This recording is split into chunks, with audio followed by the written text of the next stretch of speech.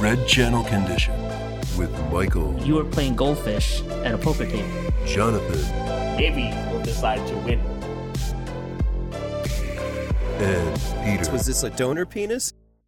Welcome, listeners, to the Season 2 finale of Red Channel Condition. Guys, we made it. We've done 50 episodes of this shit. Holy mother of God. Well, there's so much shit for us to get to, but first, the fans demanded it, so we're gonna provide it, guys. Without further ado is the final chapter of the Winnie the Pooh Acres End saga. I had dreamed of this night for so long. My fur crackled with the electricity of anticipation. For at long last, I would meet the owl and pluck his mottled feathers once and for all. As I approached his hideout, the nice peaceful spot, I felt the blood rush to my fingertips and genitals. My trigger finger was veiny and engorged. I was ready to messily unload my clip into that dirty bird and rid the 100-acre wood of vice. This place is so big and gold. Indeed, Piglet, a perfect citadel of smut. What do you say we enter and redecorate? We skulked through the hulking golden labyrinth, sneaking past statues, creeping behind columns, and quickly dispatching any owl flunkies we saw. I was particularly impressed with Piglet here, beaming with Lucerne pride as he coldly snapped the necks of gods like small bundles of dry November twigs. Usually, he's not quite as hands-on, but desperate times, desperate measures, and all that stuff and fluff. We reached an ornate glass elevator, which curiously only had an up button. No way back down. This clearly must be the way to Owl's Roost. No turning back, Pooh. We rode up the shaft, gleaming with the reflections of city lights and vulgar gold, and arrived at the penthouse. The door opened slowly, and the stench of sweaty plumage and jism filled my snout. We had arrived, and so had the owl. Oh, yeah, baby. Clean yourself up, or maybe don't. You can't do much without any fucking hands. The owl, having quenched his carnal thirst with the young chick, immediately drew his gun and blew her hands clean off her wrists. Use more throat and less hands next time, sweetheart. So the bear and his side piece arrived at last. I heard you cockroaches were looking for me, thinking you could stop my business. The nerve of you fat fucks. I mean, where do you even get off? Hurting a legitimate businessman's operations like that. All I wanted to do was unite the 100-acre wood and the city together. Too many animals from the wood wanted to leave, and too many people from the city didn't want anything to do with them. So I just gave everybody something they could agree on. My beautiful honey. Straight from the wood, delivered to all these fucking junkies by your old pal. What was his name again? Christopher Robin or some shit.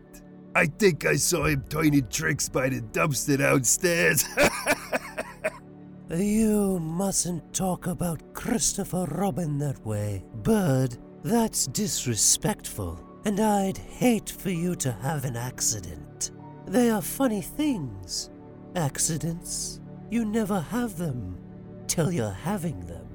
We stared at each other, hands on our weapons, mood tense. This was the moment.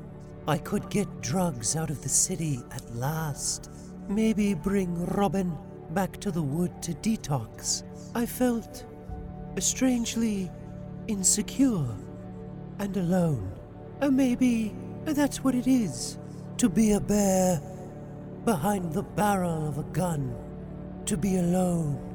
But then I remembered what Piglet always says. You're never alone, Pooh. It's so much more friendly with two. It was over in a flash. Owl could outdraw me, but he couldn't beat me and Piglet at the same time. The owl was finished, poked up like Swiss cheese on a picnic sandwich. With the job done, it was time to return to the 100-acre wood. Pooh, where will we go next? Home, Piglet. I always get to where I'm going by walking away from where I have been. We'll be friends forever, won't we, Pooh? Even longer.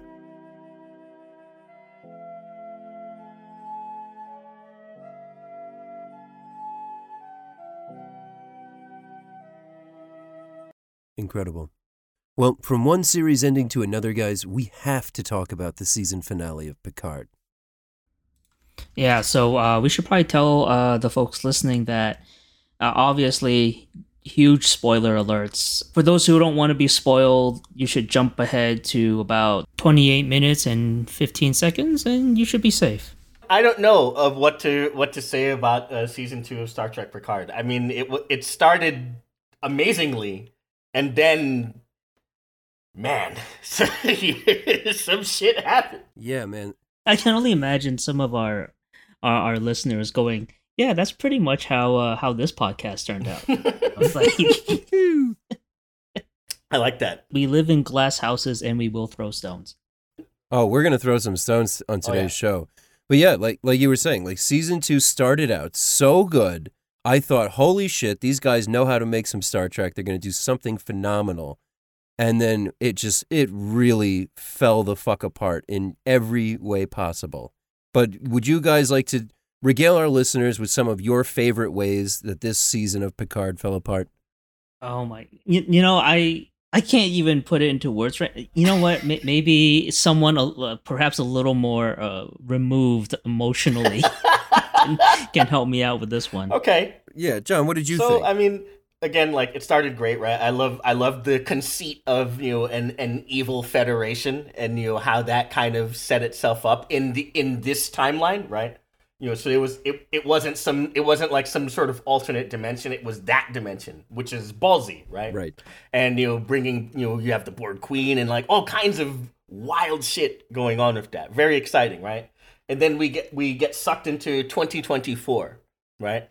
Which, okay, right? That makes sense based on, you know, what they're trying to do with the plot, right? There's apparently something that happens in that year that makes all of that, you know, evil timeline happen, right?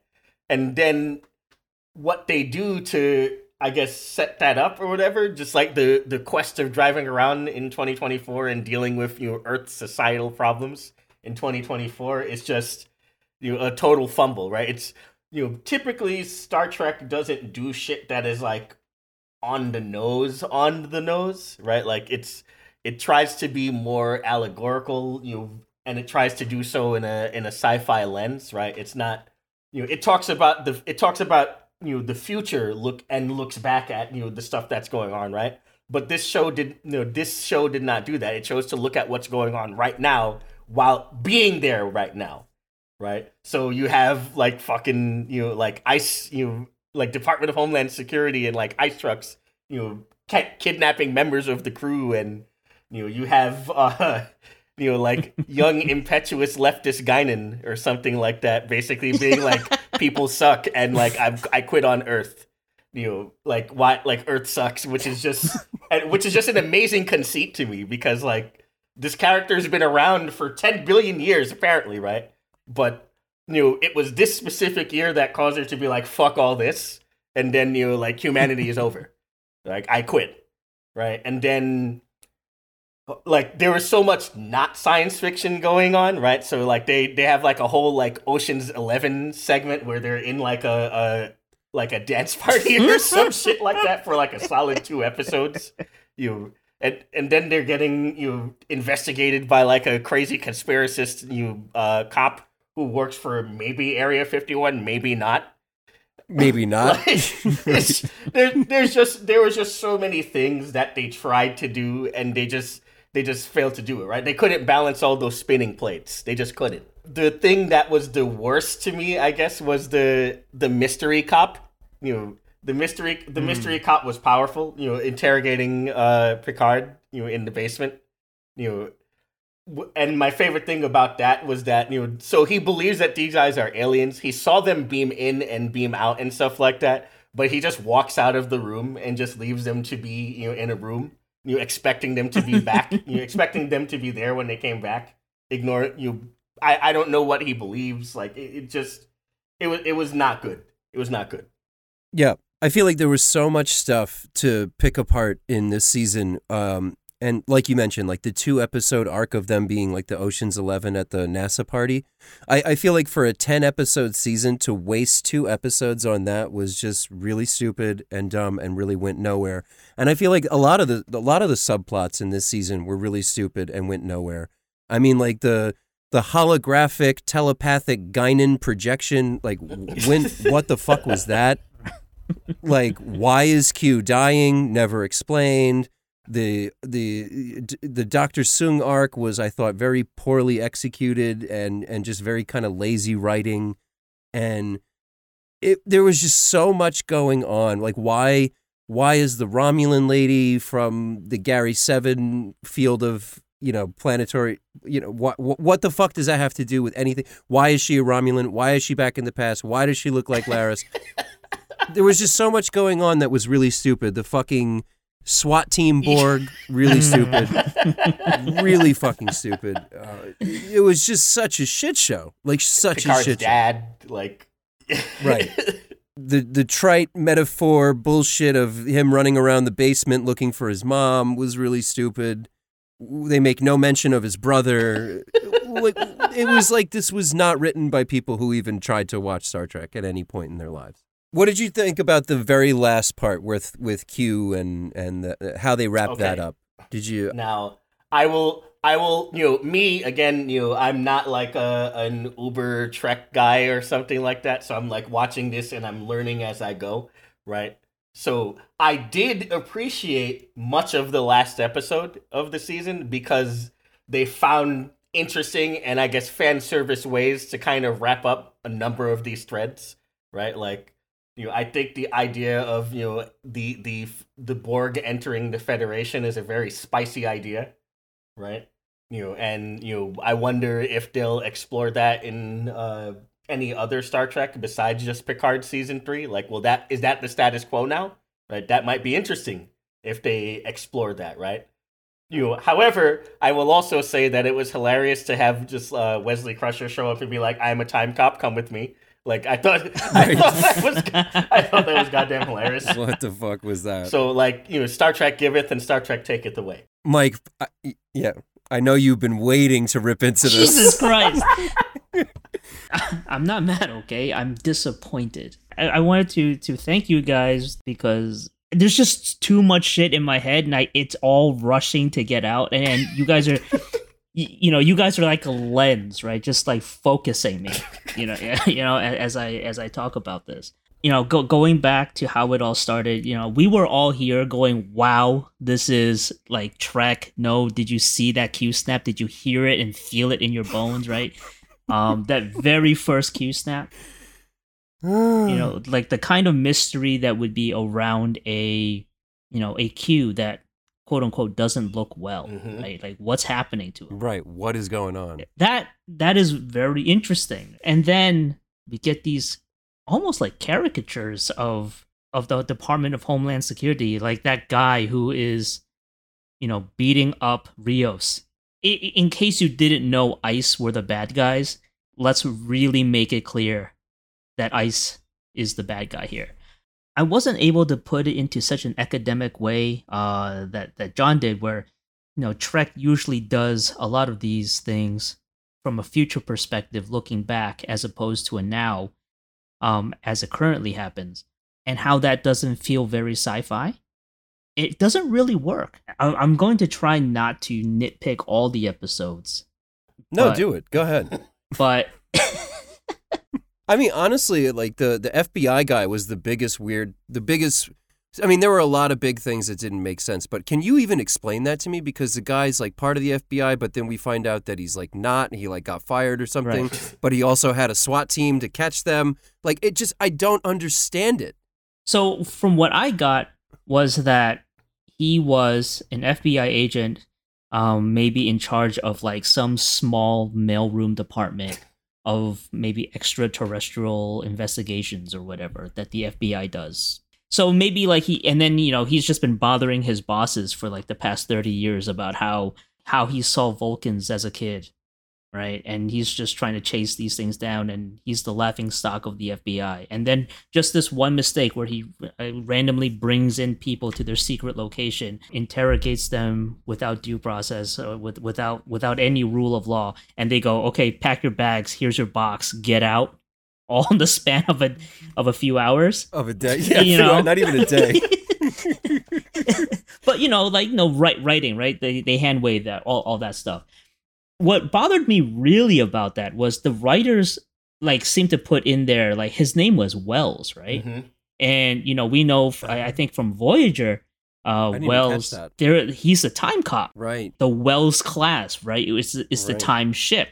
So when I saw that his name was Agent Wells in that at the end of that episode, I was thinking, oh wow, like they're going to bring in time cops to address them traveling back in time, and that's in fact kind of interesting. But no. So like that's another thing where like the writers keep putting these Easter eggs in the show and then do absolutely nothing with them.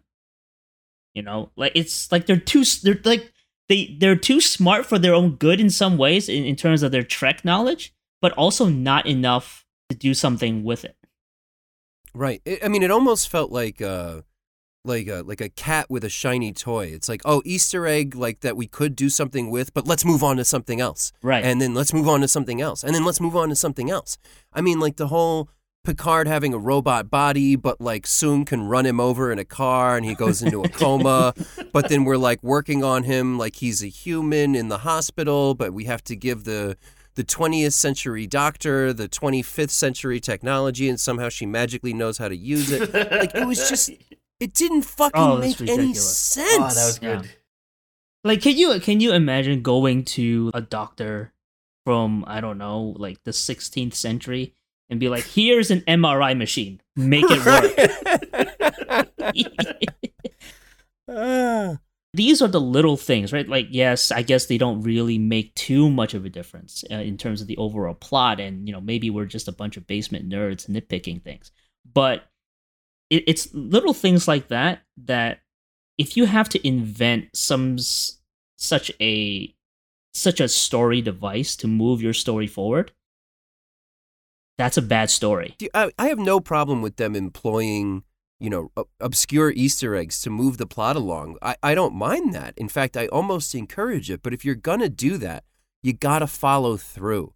You got to write something that kind of builds on that, not just kind of references it and then moves on to the next reference that doesn't even fit into the story. You know what I mean? It felt like it was 10 episodes of nudge, nudge, wink, wink. Mm-hmm. As an overall plot point, this is really a journey for Picard and how he can't commit to people because he has mommy issues and he can't open himself up. But we knew this for the past, all of Next Generation into the movies, is that this is the way Picard is. We spent an entire movie, generations, essentially in Picard's happy place, where we also know about this. He's just that type of person. And I know what they're trying to do. They're trying to find the root cause, the mental nexus where all of this happens, and then you unwrap it. But getting to that point isn't that interesting. It just turns out that Picard has mommy issues. I mean, I feel like there could have been a well-told story using these elements. It just simply didn't happen. The writing just felt very haphazard and lazy. It's like the ingredients were good, but the cake turned out like shit. Well, yeah, because, I mean, when you try and describe the mental journey that Picard goes on, using the whole, there are many doors in the human mind and you just got to open them in some kind of psychedelic, mental dream. I mean, that's been done to death. Yeah, it felt very cliche. Yeah. And I guess my criticism of the whole show in general, it just feels like this Picard does not seem like, in terms of the character itself, seems like light years away from the character of Picard that we knew, and more like Patrick Stewart is trying to interject his own personal experiences on Jean-Luc Picard, and I think that was a mistake. Patrick Stewart, I think, actually, wait, was it daddy issues or was it mommy? I think it was daddy issues. I think it was daddy issues. He did have some. It was did his have dad. some issues. In the family. It felt like this is a more of a Patrick Stewart journey than it was. Right. It was a Picard Patrick Stewart journey and not a Picard journey, and I think that's really where they fucked up. That's where we have a lot of my problems, and then we have the little things that just kind of ruin the entire experience. The Borg, who are now, SEAL Team 6. Right. Girardi eating car batteries and shit. Yes. Girardi being the new Borg queen, right? See, that I didn't hate their dynamic, honestly. I didn't hate the interpersonal dynamics of Girardi and the Queen. I actually kind of enjoyed the Queen. We're getting a little bit more of a different personal experience with the Queen, with someone who is not Locutus, and the shit they did with her in the Confederate timeline and the evolution of her character throughout the season, I actually thought was fairly well executed. It's just there's so much other piles of dog shit that we step in that really prevents you from enjoying the experience. And all the shit with Dr. Soong, I mean, that's just also felt very sloppy. Like it was very unclear to me what his daughter was even supposed to be, what the experiment was, and they didn't really go into that or explain that. I thought he did a terrible job acting in terms of Soong's character. I thought it was very, very like one-dimensional and kind of cliche, and almost like twirling your mustache, villainous, like stupid shit. The whole Project Khan thing, while an interesting idea, I thought, again, another Easter egg that they just kind of pull out of their ass at the last minute for 2 seconds to make you go, oh my God, Khan. Yeah. Right. But like you really wasted a real opportunity to tell a good story of how that was being worked on, why that was being worked on, how that project relates to his daughter. There's just so many just things they just could have done and just simply didn't. See, I think with the Soong character, he was just trying to create life from like a test tube. But when do they say that? They don't actually ever say that.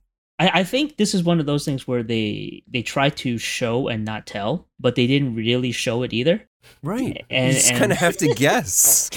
And I say I think, right, because I'm not exactly sure. Right. Yeah, but I think that's what the whole like Korra situation is. And he did just go from I am a scientist who loves my daughter to I am now a bad guy hell-bent on killing Picard in like a day and a half. And I'll kill everyone and everything in my way. Right. A day and a half. Like, he mentally made that switch, like, over lunch. Oh, right. And the last part with the neurotoxin that he uses on Laris, or whatever the fuck her name was. I'm assuming that he doesn't know how to make neurotoxins that work on Romulans. So like that was also kind of stupid to me. It's like, why would a neurotoxin that Soong made or that he could get readily in the 20th century be effective at all on an alien? Like that made no whatever. It just made no fucking sense. What is Q afflicted with? Why is he dying? Is the continuum affected? None of this is ever addressed. He's just none dead. of it. None of the things that link A to B actually link A to B. Right. Our Pooh stories have more continuity. Oh, and what a finish! I mean, we put some real effort Yeah. into that. I mean, Yeah. it came full circle. There were characters. There were, there was a story to be told. There was some meat in that Pooh story. But also, I don't know if you guys heard about Picard season 3, but a lot of the characters aren't actually going to make it into season 3. Yeah, most. Rios is gone. He's gone. Girardi's gone. Elnor is gone. Elnor's gone. And these are characters we didn't even really explore that much. No, regarding the Elnor character, he dies in like episode 2, 3? 3. Three. Three? Beginning of 3. And Yeah. he's just gone. And then they make it a big scene at the end where Rio stays behind and Q's like, I got a little more juice left. Let me bring back your, like, a surprise gift. They bring him back to life. Like, Q uses the last of his magical genie powers. Brings him back to life, and then he's just gone next season. Like, he's just not even part of the cast. Right. Makes no sense. There's no payoff for any of it. And why establish Girardi as the queen if she's not coming back either? So, like, do the Borg play a role in season 3? Or are they just going to be like, okay, there's a mysterious gateway fireball that we managed to prevent from blowing up the galaxy. We joined the Federation, so that you would help us with this, and now we're gone. Like, Right. and then I mean, much like season 1 with the mysterious portal with the tentacles reaching out that we never learn anything about either. It was just so stupid. And what's sad is, like, this is it. There's no, we're going to film another thing in like 5-10 years and maybe fix it, or this is it. This is what we got. There's no more coming back to this. no, like Patrick Stewart risked his life during COVID times to do this, To make this. to make this. This. Oh. It's bad. I did like the closure the 2 had, but it was 10 hours of filler to get here. Yeah. It cost a lot. It's Like, was it worth the Q redemption arc? Was all that filler worth No. it to see that? No. No, it wasn't. No. Because this killed Star Trek for me. I was looking forward to Picard very, very much for season 1. Season 1 hurt. Season 2 was like saying goodbye to a loved one. Like, I think I'm done. I don't really care about the Picard story anymore. I don't care about the Next Generation reunion or the. Now I'm on to the new and better Trek, which is Strange New Worlds. It's my rebound track. Wow. Which, so been far, pretty so good. good on that one. That shit has been outstanding. This is it. This is the Trek. Making me install the latest dating app, and I'm going back out into the field. Like dipping my toes in the dating scene, trying to move on with my life. Well, speaking of the dating scene, I mean, I feel like there's a natural transition here, right? You guys had linked an article this week about how dating isn't as straightforward as it appears. Yeah. Would you guys like to regale our listeners Yeah. with what you learned? So this was an article from Wired, and the headline was "People are dating all wrong according to data science." Right. So the premise of this is that, man, like, everybody has been turning to apps and science and algorithms to try to make that really important decision of who is Mr. or Mrs. Right. Who is the person that's gonna find that connection with you, and maybe you can have some dates and hot times, or a life together or something like that, right? And people for definitely the better part of the last decade or whatever, this is kind of the way that dating has happened now, right? Like, people using Tinder and Hinge and Bumble and stuff like that, right?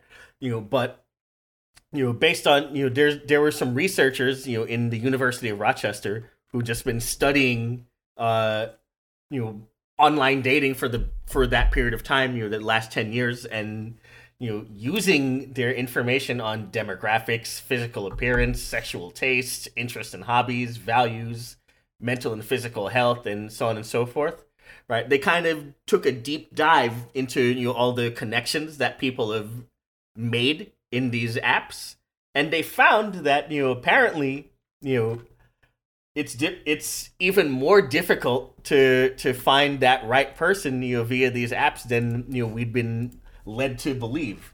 It turns out that data science is proving that dating isn't a science. I don't know. From my experience using those apps, what I would say is I think it's really easy to find people you're attracted to, but it's not necessarily easy to find people that you're actually going to connect with. Yeah, I think that's what the article is basically saying. It's we as people who choose partners, we're really bad at choosing partners that we will like in the future versus what we want right now. Yep. They use the example of women go for men who are taller, who have jobs of power, or maybe have money. This is CNN Breaking News. This is not new information. We've known this, right? But these guys are getting, I guess, the first looks, right? They're getting the swipes. Because they're tall, right? Hey, I mean, don't you? That better, actually connects. Your ass That's a better thing. not disagree with that shit. Like you.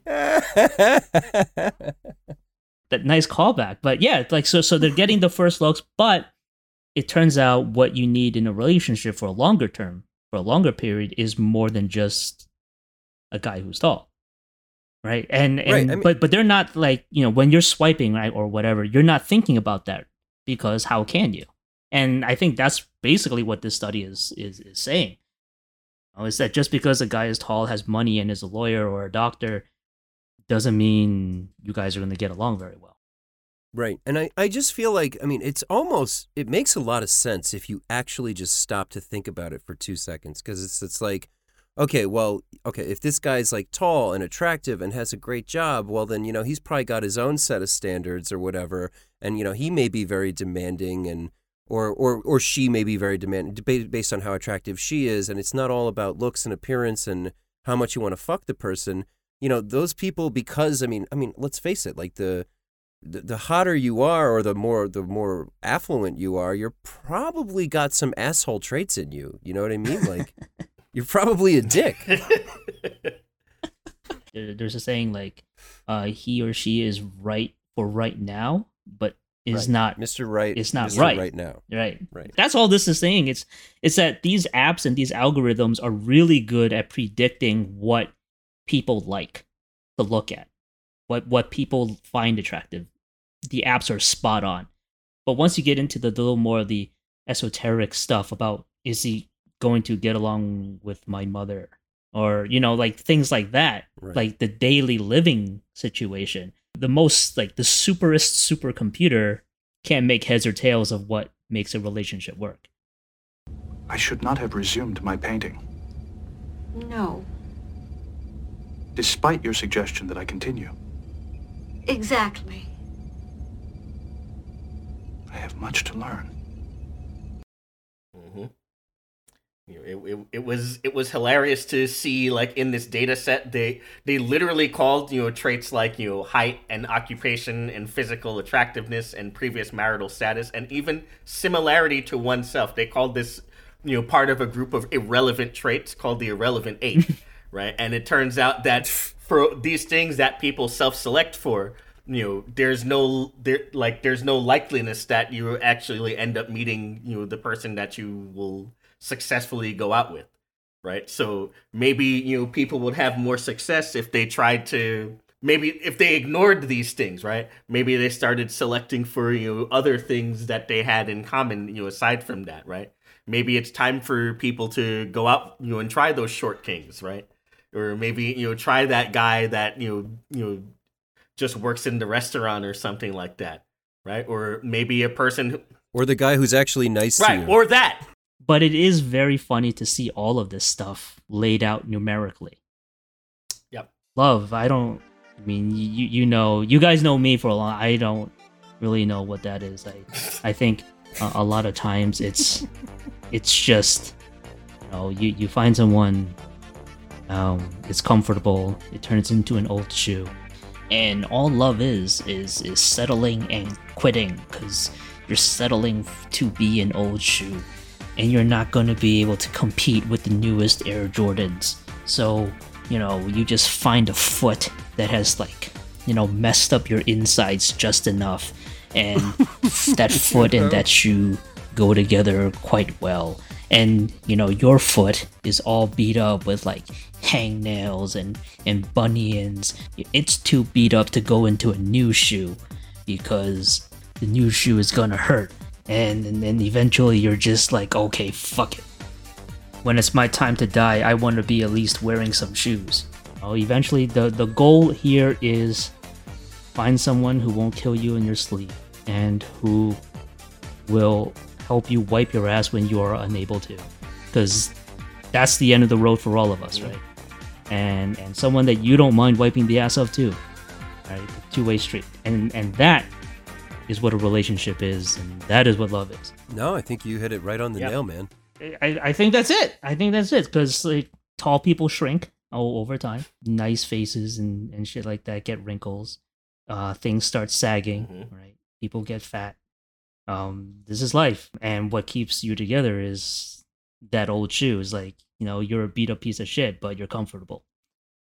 And that that other person appreciates that beat up piece of shit. The way that it fits. Yep, that's it. Right, because it fits. And the AI isn't going to be able to figure that out yet. Do you think that there's an element of just people are kind of selfish and are a little intransigent in terms of really being sensitive to the other person's needs rather than what their superficial wants are? I think that's really what's at the core of why a lot of this. I agree with that 100%. I'm telling you, it's a race to the bottom. Why, if you can be 100% selfish, based like, why wouldn't you? Right. Right. Why wouldn't you be? But that only goes, that's ultimately self-defeating because you're not going to have a good time in the end. I'm incredibly selfish. So, yes, it is a balance. And the sooner you realize that, though, then the sooner you can actually, the better off you'll be. What is it? What is that song? Pat Benatar, Love is a Battlefield or whatever? Wow. But it really is giving and taking, ceding and gaining ground. That's what love is. Trench warfare. I feel like that's not how the song went, but I'll allow it. I'll allow it. Well, I feel like also like a lot of things in life, like you kind of get out of experiences what you put into them, And if you're gonna be a selfish prick, or you're gonna be superficial, or you're gonna be like, obsessively neurotic about other people's idiosyncrasies, then nothing's gonna make you happy. Because everybody's quirky, everybody's crazy, everybody has faults. There is no such thing as a perfect, person or mate, perfect woman. It was funny. I was listening, and I don't really love Bill Maher's stand-up, but he did have a funny skit where he was like, "There's no such thing as the perfect medium between what men and women want. Like, you're not gonna have some charming prince on a horse waving to you across a grassy field, and then you run up and embrace each other, and then he comes on your face. Like, you know what I mean? Like, that's why there's so many movies or TV shows or stand-up comics about this subject. Is like no one knows what the hell makes things work. I disagree with that. I think the willingness to actually, like, you again, it's effort. You gotta. The willingness to try to make something work. And I think that so often in relationships nowadays where people are so quick to like fall in love because of the superficialities, the attraction, the big tits or the nice job or whatever the fuck it is. And then once you hit that first speed bump where you guys kind of butt heads, is like, oh, well, this isn't right for me. Fuck it. Instead of actually trying to like, oh, well, where is this person coming from? And how do I approach this from a place of love and understanding rather than like, oh, no, I don't want that kind of thing in my life? At what point would you say is a good, like, okay, I've had enough before, like, it's time to move on? Because I think a lot of people also stay in these toxic things for way too long, trying to change the other person they're with, and that's when you have like this one-sided thing where maybe you care more about the person than the person cares about you. Oh. Sure. I think it's there's an ebb and a flow and a tide to these things. It's a push and pull, and like I said, you gotta what you put in, which is what ideally is what you should get out. So if you're making the effort and you're putting your best foot forward and the other person isn't, then I think that's a sign that there's something wrong. Like there's a difference between going the extra mile to try to be understanding and caring and then just, being desperate and sticking in a situation that isn't right for you. That I feel like part of that also is people like doubling down on that self-selection, right? Like it's hard to admit when something that you think that you want is not working the way that you believe it should. So you might push your chips in even harder, right? What's the psychological? There's a psychological syndrome. It has a name. Was it a gambler's fallacy? Yeah, something. Yeah, okay, right. Mm-hmm. So if you're that person that was on one of these apps or something like that, right, and you swiped right on this person, and you believe desperately it's supposed to work out, and you can't take that L because otherwise you're gonna get kicked out of that apartment, or you're gonna have to move out that house, or or you got to start over again. So right. You might. Right. You might just throw bad debt after it again, right? And keep struggling. It's better to struggle, I guess, valiantly than to rip off the Band-Aid, right? So that's part of it. But I don't know, man. I got no fight in me. I got nothing in the tank. Nice. Yeah, man. I mean, shit is real out there, and love is in short supply. And I feel like that brings us to another topic that you guys had also linked. I feel like it's something we have to talk about. Well, maybe not have to, but I feel like we should, because we might have some interesting takes. Was the shooting that happened in Buffalo? Yes. Right. Yeah, that was with this guy who traveled from. Where was he from? How far did he travel? Came from Conklin, in upstate New York. That is a trek. From miles southeast of Buffalo, New York, and. He'd been apparently, planning this shooting, this massacre, in, a Discord channel, right? Oh, so it's documented. Mm-hmm. That's great.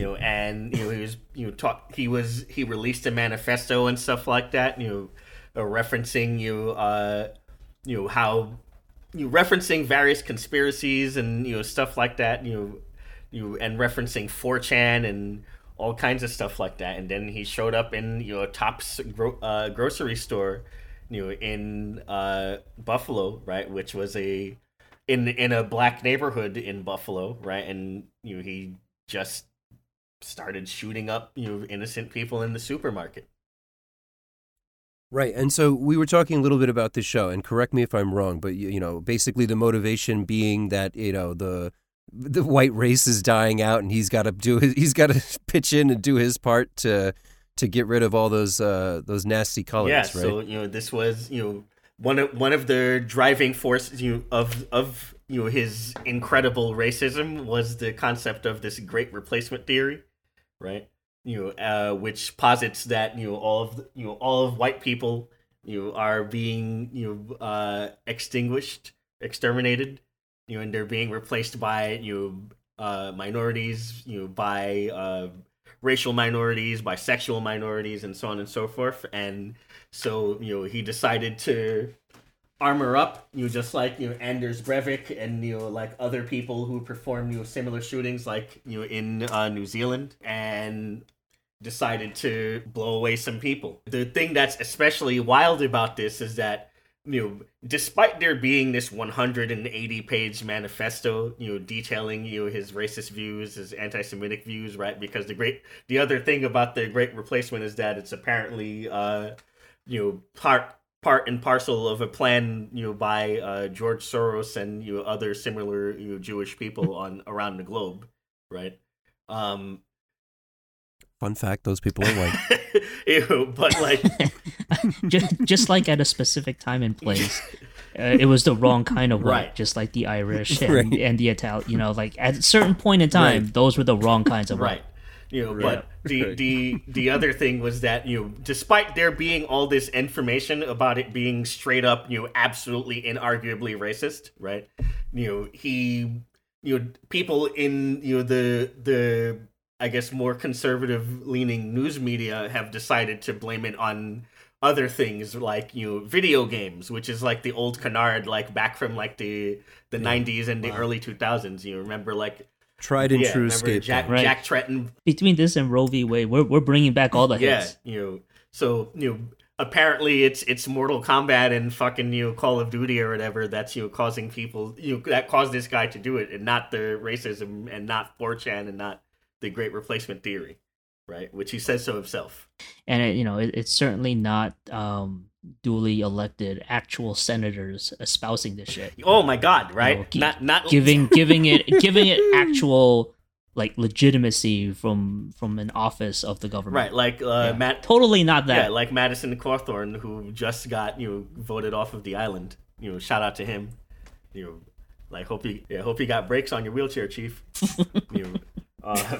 Jesus Christ. Or like Elise Stefanik, another person, from this state, actually, who is espousing that Great Replacement Theory. Yeah, it's a shit show. It's a shit show. It's so funny to me because it's this whole thing that you mentioned, the Great Replacement Theory. Just to me, watching where we are in America, and I guess maybe to some degree the world, but specifically in America, this really speaks to the inability for certain people to just grasp the scope of reality.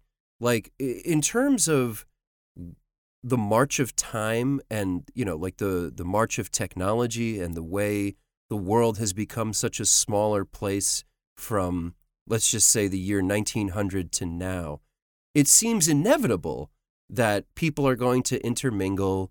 There are going to be more biracial people. There are going to be more people mixing. Like, it just seems to me that eventually what would happen would, the human race would coalesce into something a little bit just more like omniracial. And that to me seems like evolution and progress, but they see it as extinction. And rather than recognize it as the natural course of reality, they create this alternate narrative where they're being extinguished, they're being forced into extinction. And it just, again, like so many of the crazy batshit things that are floating around the political spectrum nowadays, like the QAnon and the Pizzagate and the lizard people, it just seems like another one of those excuses to just deny reality and use hate as the coping mechanism. Yeah, a lot of these theories is basically essentially just racist assholes trying to give some kind of backstory to their hate, right? Like just some kind of reasoning, whether it is however tenuous that thread of logic really is. Right. I mean, it's like they're turning themselves into the victim. I'm being hunted. I'm being extinguished. Because this country, almost culturally has this thing, this hard on for self-defense. It's a I psychotic. It's like I can't wait for someone to look at me weird or like step on my property. I can't wait to travel to somebody else's neighborhood for someone to look at me weird so I can shoot them. I mean, culturally, as a country, we have that problem. We've always been into I wish you would. It's always like that. And I mean, it's always just, it's easier to act on grievances than it is to cope with them, right? So, you're sitting here, maybe you're, a guy that can't find a woman or something like that, or can't find a man if you were looking for, a person to date, or maybe you couldn't get that job, or, any number of other things that are going on that you can't, cope with. It's easier, to, and almost more, I guess, enriching or I guess energizing to coalesce around, fuck that, it's that thing's fault, it's these guys' fault, it's this group's fault, or it's this thing's fault than anything that you might have control of. And sometimes you can't control the things that are going wrong, right? Yep. Sometimes you just can't control that. Sometimes it's just like that. But why accept that when you can just pick up a gun and go blow away people in the grocery store, right? It's their fault. And to me, it's almost less. It's like where I'm blaming them for my situation, even though that may be in the manifesto. But what I really get from it is like I can't stand to see those people flourish and thrive, or even happily exist. Maybe they're not even thriving, but they're existing in a happier, or a more productive, or a more, for lack of a better term, like I guess, content existence than I am. I'm going to take those fuckers out. Yeah, I mean, you're absolutely right, Peter. That's why racism is hate. It's hate. I can't see a black be happier than me. That's not. So I gotta America. blow him away. I gotta blow him away. Can't let that. Right. I can't let that Chinese person, that gay person, I can't let these people be happy. That's really more to me what I see when I see shit like this. Yep. A lot of this to me is kind of like the like a chicken and the egg problem or something. You remember that saying, if you can convince the lowest white man he's better than the best colored man, he won't notice you're picking his pocket. And if you give him somebody to look down on, he'll empty his pockets for you. That's right. Yep. Is that Lyndon B. Johnson? And he's right. Because but what do you do when you are at the bottom and there is no one else to look down on? Like you are in your own situation. That's the funny thing. That guy's not on the bottom. At least not in terms of like society. To him, that guy. He's because he's been fed this victim complex where he is, and he's got no one to look down on. He's got no one to feel better than. Right. Now you're looking at these people who are supposed to be worse than me, right? But they're not, and that's what gives the hate. Now it's like that DS9 episode where the guy with the sniper rifle kills the people who are happy in the pictures, right? It's I'm telling you, like Star Trek deals with all of this shit, but they do it right with Vulcans instead of whites. Yeah, a lot of this kind of comes down to what it means to be an American.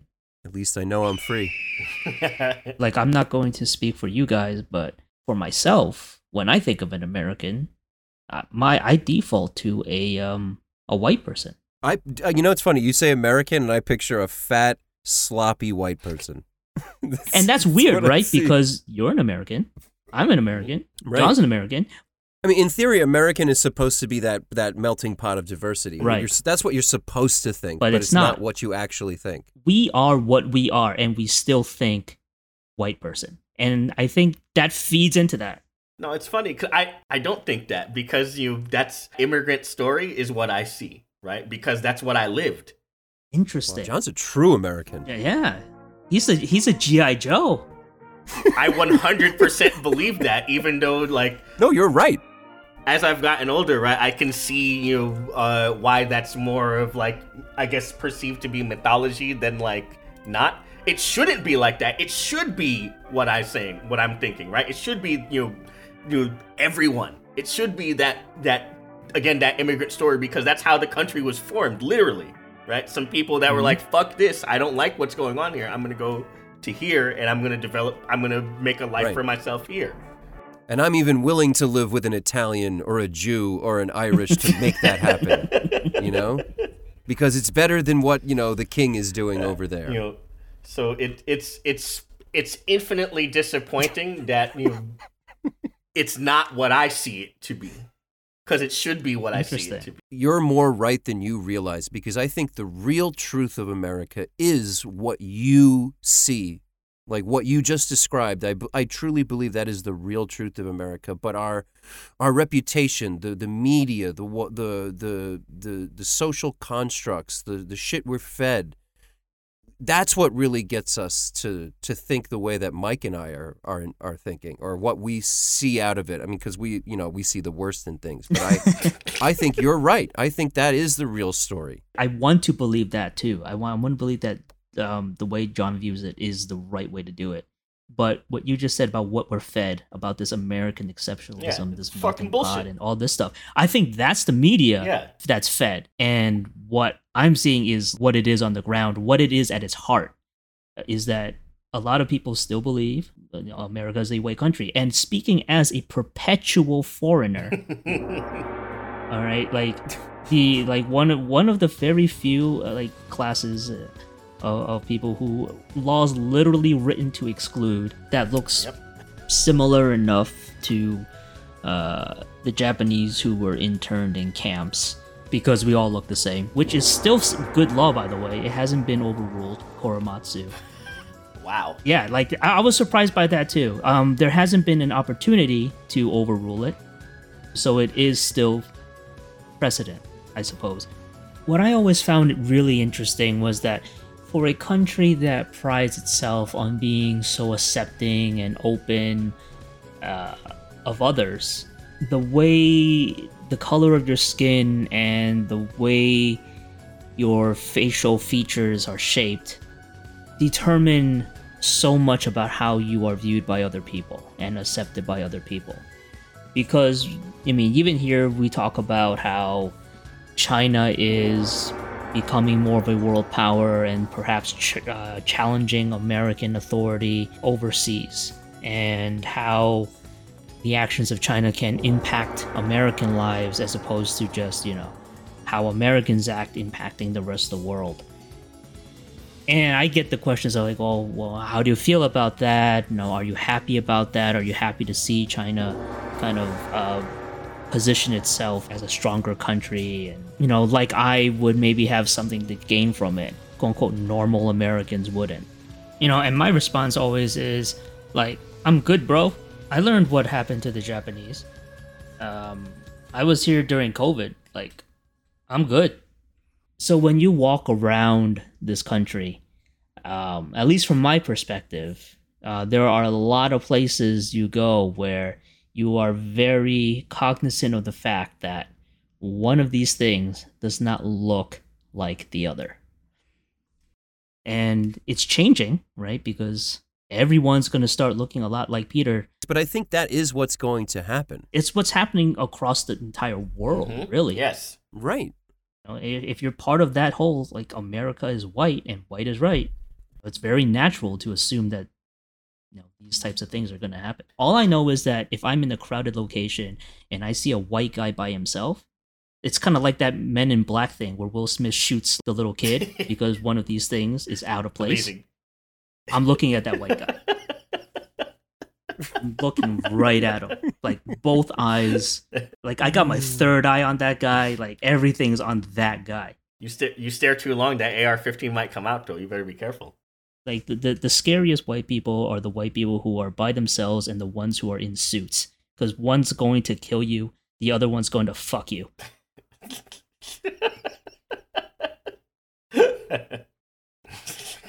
It's so interesting to me because I guess this is kind of where some of this stuff is bred from. It's like we live in an era now where, you can openly criticize the harsh reality of the fact that white people are advantaged in this society, but by doing so, now white people are, they're now the being, I guess, targeted, or now they're being made. They feel threatened, more aggrieved, and like I guess rightfully so. I mean, yeah. They do feel threatened, but I mean, why would you? I mean, of course you're going to feel threatened. I mean, if I was standing on your throat for 150 years and I finally dusted you off and stood you up, yeah, I'm pretty sure you'd want to kick my ass. Like, you know what I mean? Like, hey, I always make these sports metaphors, right? I get it, right? Like, I'm a Yankees fan and I get mad when people hate on the Yankees. But I realize that it's kind of silly to be mad, that people hating on the Yankees, because they're the fucking Yankees, right? Like, they win all the goddamn time, right? So, like, at a macro level, it doesn't make sense for me to be aggrieved when there's, teams that never won shit ever, right? But, I still get salty, right? So maybe it's like that. Because that's right. your team. Maybe it's like... That's your team. Maybe it's a little like that. I don't know. Sports is life and life is sports. When you're in a superior position and other things are starting to equalize. Right, now you feel threatened. Equality is threatening. Mm-hmm. That's the funny thing about what's going on with white people. Is like, oh, other people might even be getting somewhat close to like the status and stature and financial, independence that I have. Well, that threatens me. Because now I'm not better than anything. I'm just normal. And that's not the same as being better. You know what I mean? There are tons of white people who who are stuck in shit situations, Yes. who aren't seeing like where is this golden road of whiteness, Right. Course. how come I'm not on it, and they're made to feel a certain way, right? And that by itself is, that's a societal problem, right? The funny thing is, that problem is less about, I guess the socio-economic or social racial hierarchy in America or the world, and more about how, the bullshit of America, right? And, like we were talking about, right? Maybe you should ask, your local government or the federal or whatever, right? Or the people that you live with in your area, like, how come, we're not doing more to elevate ourselves, collectively, but that's a whole other topic, I think. So, well, I don't want to harp too hard on white people, but when you say like, oh, well, where is their magic golden road? Yeah, maybe they don't have it as good as the Wall Street guy, but like, I guarantee you that guy can go out drinking and speed and drive on his way home and be speeding, and he's not going to get a ticket or arrested the same way I would. So that road still exists for him in some capacity, whether he even realizes it's there or not. Well, it's hard to recognize benefits that you're not aware of. Yeah, no, I get it, but it doesn't mean it's not there for you. You know what I mean? Well, it looks like that's all the time we have for on this season of Red Channel Condition. But we really want to thank what the fuck is that? Brave souls, welcome. What the fuck? Is that God? It is I. The journey you undertook to reach me could not have been an easy one.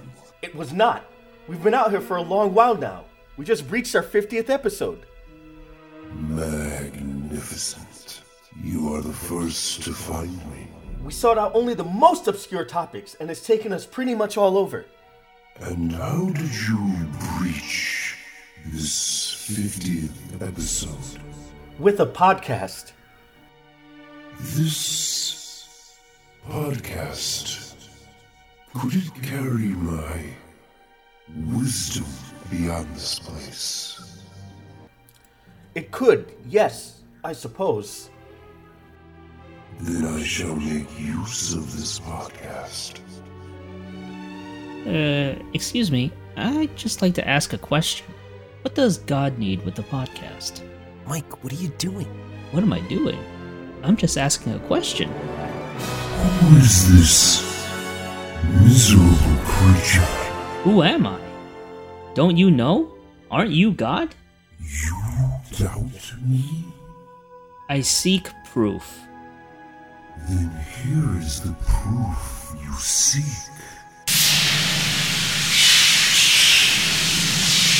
Why is God angry? Jesus Christ! He just killed Mike! John, get us out of here, full speed!